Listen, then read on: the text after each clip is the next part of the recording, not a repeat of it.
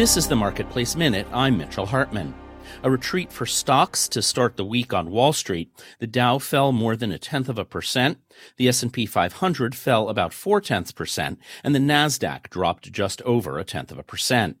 We got an upbeat outlook for economic growth today from the National Association for Business Economics.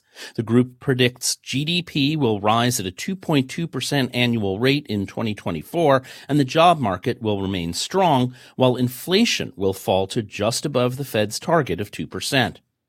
The Federal Trade Commission sued in federal court today to block Kroger's $25 billion takeover bid for rival grocery chain Albertsons.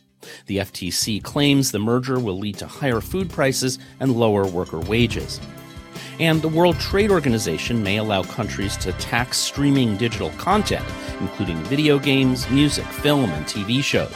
Up till now, cross-border taxes have been banned. I'm Mitchell Hartman with the Marketplace Minute.